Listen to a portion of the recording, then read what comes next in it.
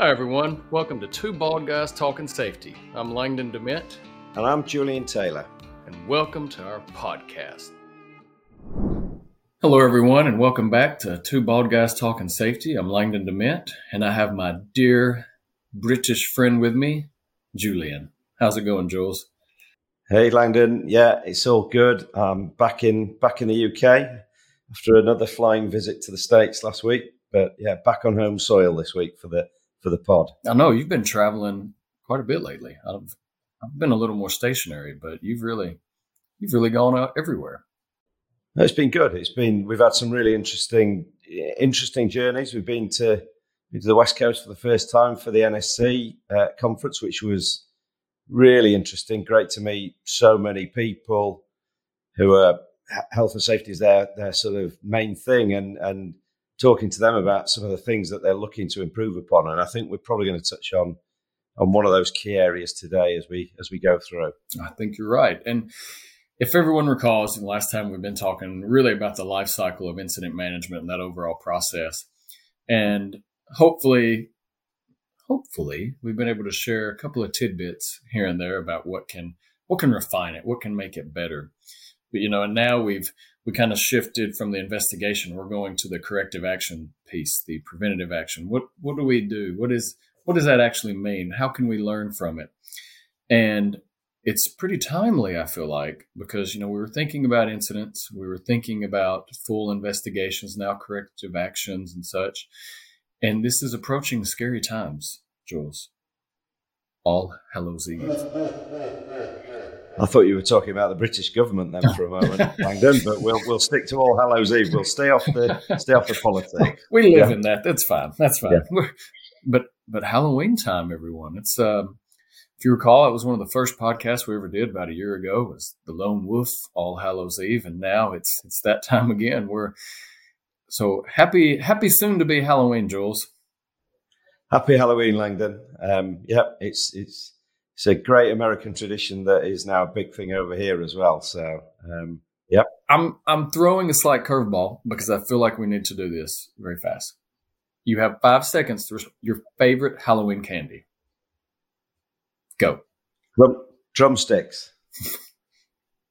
Okay. Well drumsticks. No. Yeah. I wouldn't have guessed that. Good job. Okay. Nice. Great British, chewy, sticky sweet. I still like classic Mars bars. Yeah. But I try to get them in the international or when I'm in the UK because they're not really the same here in the States. So there we go. But yeah. Okay. It's shifting a little bit. So it's a really neat segue into the next thing we were going to talk about as well, Langdon, because we're talking chocolate. Yep. And I wanted to talk about something, and something I found really interesting is when I've travelled between the States and the UK is we supposedly speak the same language, but we very clearly don't. And one of the most obvious differences is in sort of sayings. So those sort of traditional things that people will say, and it's kind of they've grown up over time, and you say them without thinking about them. When you say them in America, quite often people look at you as though, what on earth is this limey English guy talking about? Yeah. But there's a saying that we use in the UK, which I think is completely aligned to what we're going to talk about today, which is actions and action management. And the saying is as useful as a chocolate teapot. And to explain that, because Langdon has told me this is not an American phrase we use in the UK, but you can imagine how effective a chocolate teapot is going to be when you put the tea bag in and then you pour boiling water into it. And it's an analogy I've used so often through my career when we've been talking to people about actions, because actually if we don't manage them in the right way, actually they're as useful as a chocolate teapot. And the reason we thought we would sort of have a standalone sort of episode talking about actions is because so often we go and talk to organizations and we look at sort of how they're managing safety at the moment and where they think they could improve. And one of the key things is that they just find it really challenging to get things done. Yeah. And when you stop and think about safety, Langdon, I think, again, I think we agree on this piece. you can have all the process in the world, you can have all the sort of forms, process, engagement in the world, but actually, if we don't nail that getting things done, actually we're not going to improve. We're not going to drive that continuous improvement that we want to. Yeah, for sure. And that was it was funny when you first told me that, because I had not heard that before, but I completely agree. You think about it, and as we've been discussing the incident management life cycle and everything and the overall process, you learn so much from the investigation piece. I mean, I probably have sound crazy because every time I'm like, this is actually the crux of the process, but and it's each piece that I feel like I've almost said that to. But then, and that's where you get to where we are now, and what comes from it. So do you rectify the situation? Do you try to teach others and prevent it from happening again? Do what type of, if you didn't have the most thorough investigation, what type of corrective action are you able to put in place? What's one of those, the 5 whys, for example, when I've heard many, when I've used it before in many other organizations, but I was always the type that said, why stop at 5? Because I mean, as I've told you before, I'm notoriously kind of a realist. I've been told. So, why would I stop at 5 if I have more? But I think it's that principle of what happens if I don't come up with the right root cause or then corrective action. And then honestly, there is a certain level of, it's really probably a frustration from the standpoint of, have we actually fixed the problem? And if we haven't, what have we done? I think we've gone through a great exercise, but have we actually made a positive change when it comes to correcting that incident and hopefully trying to prevent it from occurring again? Because, history repeats itself. Incidents, there's going to be other similar type incidents that will occur. Even if there are slight process variations, they're going to happen. So how can we ensure that they don't again? And to me, that's one of the most important pieces when we talk about corrective actions, preventative actions as a whole. What does that even mean, really? Yeah, I think it was interesting when we were talking about this. We talked about corrective action, preventative actions, and sometimes we can be quick to put something in place because an incident's occurred, but actually we're not 100% sure that it's going to prevent stuff long term, are we? So it's that trying to take that longer term view. It's quite interesting as well. We've talked a lot. I think we might have even mentioned it last time, but how we review lots of things in safety. So we'll review a JHA or a risk assessment. We'll go back and review our audit templates and maybe do that on a regular basis. We do an investigation and put actions into place. And actually, there's not many businesses actually have any kind of review process then to say, right, let's go back to this in, say, 3 months' time, and let's check into those actions, make sure they're working, make sure they're not having some kind of knock-on effect elsewhere in the process. Yep. Well, and that's, and that you hit on something that's even broader. Maybe it's not even a corrective action that occurred from an incident, but maybe it was I won't even say a preventative incident. I mean, it is, but what if a piece of machine guarding broke? So I'm creating an action to send out to maintenance, hey, we need to get this fixed. I know they've fixed it, and they've maybe sent a note back, or however, if they're using software tool, whatever it is, great. They've sent something back, so I know they have, but how often do we routinely go through and make sure that is operational, or that is the way it should have been, especially if it wasn't? A lot of times people retrofit stuff. I mean, that's the way it is, just because you might not have the right part, they're able to get better. So that's one perfect example of an action that, how many times have we put the right thing in place to try to fix it? And I think what something you just said, it also is looking at it from the perspective of, how do people even manage actions? I know from my experience, just kind of going through it, there are differentiations, because the corrective actions usually they're knocked out of the park. Preventative actions, I'll tell you what you said, so. Everything else, it's just sent it out, we expect it to get done, it said it was done, and and go on about your business. And I dare say some of those are the ones that could prevent something more serious that's inherently probably going to occur. Yeah, and I think it's interesting when you talk to people. We talk to people about, okay, how do you currently manage actions? And we'll get into this more in a moment in terms of some of the challenges that they create for themselves just because of the way they do it. But when you look at the process that they have in place, do I have to say process or process? I can never remember. But, you're back in the UK, so you can say. You know what I'm talking about. But that process, quite often, there's no quality check at the end of it. And again, that's so critical, isn't it? We want to trust people, and we want to trust that people have done the right thing.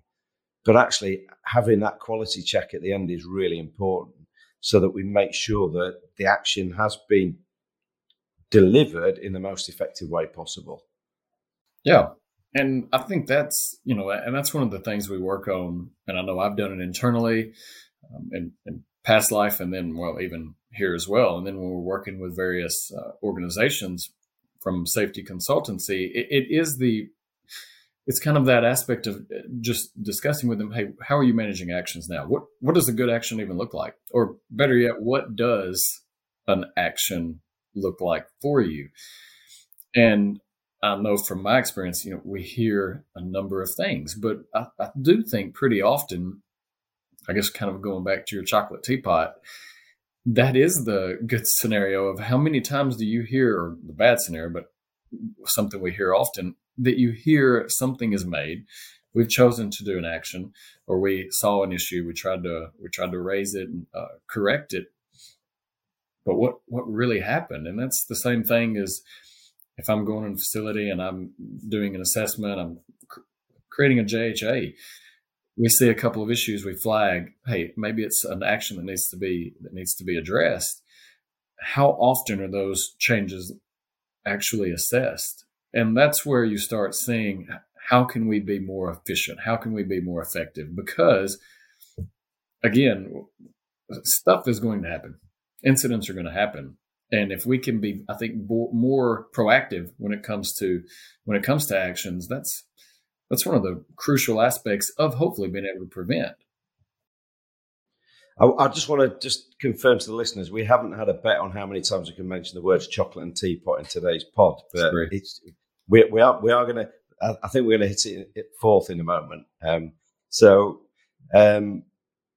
We talk to a lot of businesses, and we talk to those businesses and ask them, how do you manage actions at the moment? And some of the common things that we hear are spreadsheets. So we hear spreadsheets, we hear email. And as soon as you hear those sort of solutions in terms of an action management tool, what's going through your head, Langdon? I hope they're able to keep up to date, and how do others know? Yeah. That's first. Yeah. And it's quite often, I always talk about the fact that when you ask a safety person, how do you currently manage actions? You normally know the response you're going to get in terms of the answer by the embarrassed chuckle and the sort of embarrassed grin that you get when you're talking to them. And it so often it is Excel.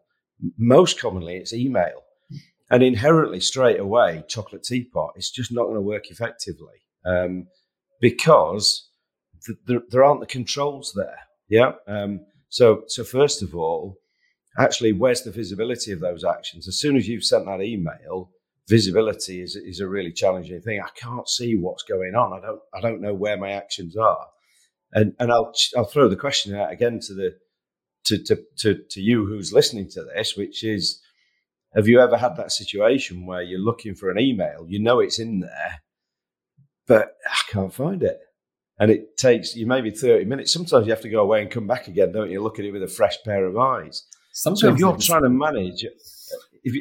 to manage a bundle of actions, in that way, it's just not. It's not efficient. It's not professional, and it's not effective most of all. So that's one of the first challenges that a lot of businesses have is right. Let's think about the system or the tool that we're going to use to manage action, so that we've got that visibility and clarity of what's going on.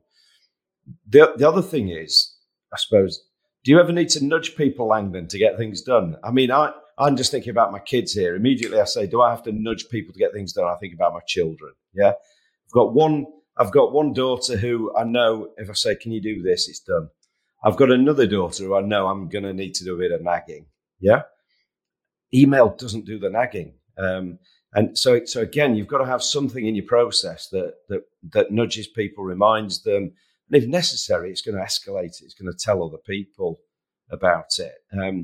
But the biggest thing I talk about with chocolate teapots is actually my biggest analogy biggest link with that particular analogy is if an action doesn't have an end date. And how often have you seen it? If there's no end date, when do I need to get this done by? And it will keep slipping and slipping and slipping. And to me, the sort of the action management piece is really a great barometer in terms of how effective your overall systems and approach to safety. And an example I'll give is a big truck manufacturer who we talked to a while ago, and we had some really good conversation, got on really well with the guy. And they went and did audits of their depots every 6 months. And they would give a bundle of actions to the local managers to deal with. And they'd send them out by email. And inherently, 6 months later, they'd go back to that site. And how much had happened, Langdon? Mm-hmm. Probably very little. Very little, if anything. Yeah. And again, what it says is, it's got a couple of implications. That first of all, just that implication of actually, are we actually compliant or doing safety well? If we're not getting things closed out, and the answer is no. But the second thing is, it completely, to me, undermines that culture around safety. If people in an organisation can see that things don't get done and there's no repercussions as a result of nothing getting done, what does it say about the importance of safety? And we've talked about culture and culture around safety all the way through the sort of the series of pods. And again, this is something that you don't tend to think directly around affecting culture, but it does, because it sends an important message out there, doesn't it? That actually, so what? Yeah. Yeah. Well, and I think it sends, and that's what we talk about a lot of times, it sends that message of, are things getting done? So if I'm always reporting just negative things, and take a step back just from a reporting standpoint, what does that typically mean from a cultural standpoint? But if it's always negative, it's probably going to feel pretty negative. But if there's positive, if there are things that I see, I bring to light, you're my super, Jules. I come to you and I say something positive, that we spotted, or even if it is a negative, but you take the recognition of, hey, you know what, we're going to look at that. You're right, we need to fix that. Or I'm going to take that to management higher up and we can discuss that. Something negative has just shifted to something positive. And to me, that's one of the important things about actions, that if it's a frontline manager, if it's a straight frontline employee, if it's senior level manager, whatever it is, if an action is brought up and nothing happens, why would I want to bring up more? You brought that up about your kids, and it's funny, today was 50s day, because it was the 50th day of school for my oldest, and just trying to even get her to get up and get dressed sometimes. So she'll get out of bed fine. She's 5, almost 6. But then, a little bit, I need you to, whatever, change your pants. Change your pants. It's 4 times. How many times do I have to ask you to do the same thing? And a lot of times, I think it can get frustrating on both sides. If we have people putting actions in and the other person is not acting on it, or if we have someone putting actions in and the other person doesn't even realize it because maybe they're bad at checking emails, whatever the reasoning, you start to see kind of what we talk about in the whole honestly the essence of the blame cycle, you're going to have less communication. And, we've, I think, talked about that quite a bit, that communication is paramount for a good organizational culture, whether it's the aspect of health and safety, productivity, quality, whatever it is. And I think some of the better businesses that are truly practicing good health and safety, what I'll say, they understand that and they're open to that communication and they are proactively wanting to get better.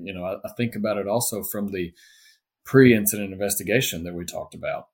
If I do a pre-incident investigation, so I'm making that effort to want to be better, want to be preventative. So nothing has happened. We're just going through thinking about critical elements. We're thinking about what type of failures could happen.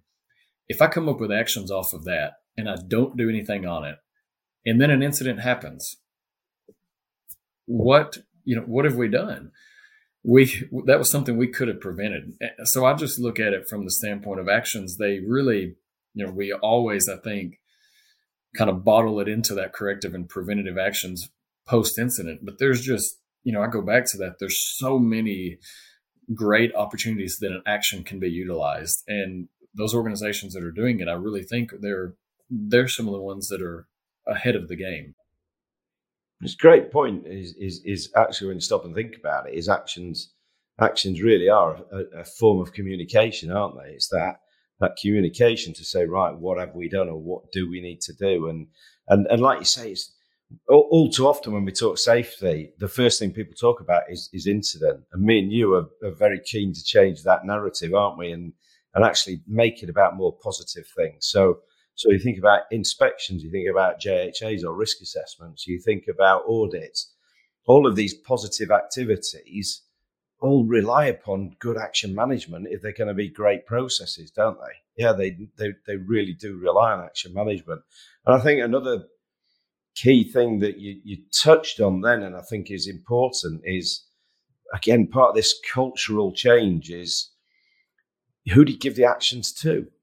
Actually, if you stop and think about, actually, by trusting people at all levels in your organization, if we give people things to do, it makes them feel good about themselves. It makes them feel valued. It makes them feel wanted. It makes them feel included. And actions we shouldn't sort of restrain who we give them to. It shouldn't just be managers, supervisors, safety people. Give it to the people who are responsible for an area, for a job role. Yeah. And that way, again, it's all that whole thing around we're engaging them in safety and getting them to be part of our approach to safety. Yep. Yeah. And not to go back to it, but it just came back to my mind. It made me think about that time we kind of had the think tank in a previous organization. I've told you about it, posting notes all up on the wall. Those were different actions that we were making. Some of them were processed. Some of them were actually, hey, we could improve this. And then what happened to every one of those actions? But when the think tank meeting was over, taken down, Post-its, thrown in the trash. That was just in a matter of seconds, everything was deflated, honestly, in that negative aspect. So, no, I think that's great. It's the aspect of what can we do to positively reflect change in the organization. And actions, I think, are a great way to do that and to even shift a more positive culture from the negative. Yeah. So I think sort of as we start to wrap things up, I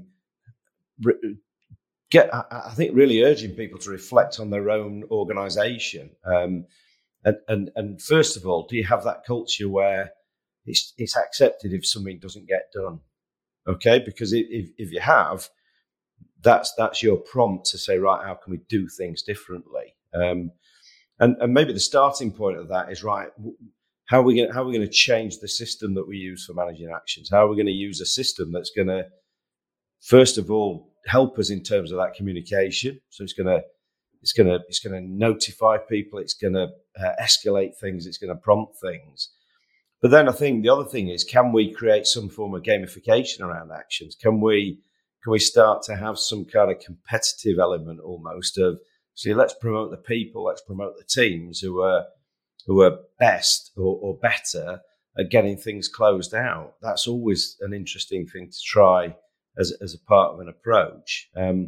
But for me, don't have chocolate teapots. I was just thinking earlier as we were talking, Langdon, most podcasts have some kind of merch. We need a merch store, don't we? I think we need to talk to somebody in our team about that. We could maybe have a Two Bald Guys chocolate teapot for Christmas, couldn't we? That could be quite a good idea. That's a pretty good idea. So everyone, this has not been mentioned beforehand. Yeah. This was a good idea that came from nowhere. Yeah. Well done. And that's your prompt when you look at that chocolate teapot to think about, right, okay, is my process fit for purpose? Yeah. So really important things we've talked about there, which is have an end date. There's got to be an end date on an action if it's going to be effective, because otherwise things will just continue to slip and not get done. So I think, again, it's another subject. It's amazing, isn't it? We talk about every subject and go, wow, this is really uber important. This is really super important. But it goes to show really the importance of in safety. There are so many things that knit together if we're going to do things effectively. But if you think about it, the end goal has got to be really sort of front of mind, hasn't it? And you've got to think about, right, how am I going to ensure that we actually deliver on that end goal that we said we were going to deliver on? Yep. No, exactly. And I think you hit on a couple of things, just that overall, remember, communication, the establishing of camaraderie so people can communicate and we can have He got the word in. He got the C word in. Get it in, I'm telling you. But having that, as we're closing out really the in general incident management life cycle, it is that what can we do with these actions that we're putting in place, whether it's from an incident, as you said, we try to be a little more, hopefully, it just, that's where it reverts to. It's the incident. But a lot of times these are something that can be utilized so much more than just post-incident. And the more that we can get everyone trained on that, educated on that, learned on that, I think ultimately the better we'll be. So it was good catching up with you, Jules. Good to catch up with you, Langdon. Great camaraderie as usual. So yeah, even I've managed to get it in. Okay. And I'm looking forward to catching up for the next episode. Sounds good. We appreciate everyone joining in. Look forward to talking to you soon. Okay. And happy Halloween. Happy Halloween. Hey everyone, really appreciate you tuning into this episode of Two Bald Guys Talking Safety. Please follow and subscribe to wherever you stream your favorite podcast or visit us at evotix.com. And if you want to see how follically challenged we really are, come and check us out on YouTube. If you've got value from the podcast, please go to Apple Podcasts, and in the review section of this podcast, if you could leave us a review or a rating, that would be great. And as always, everyone, while you're going about your days, about your normal lives, stay safe out there and watch each other's back.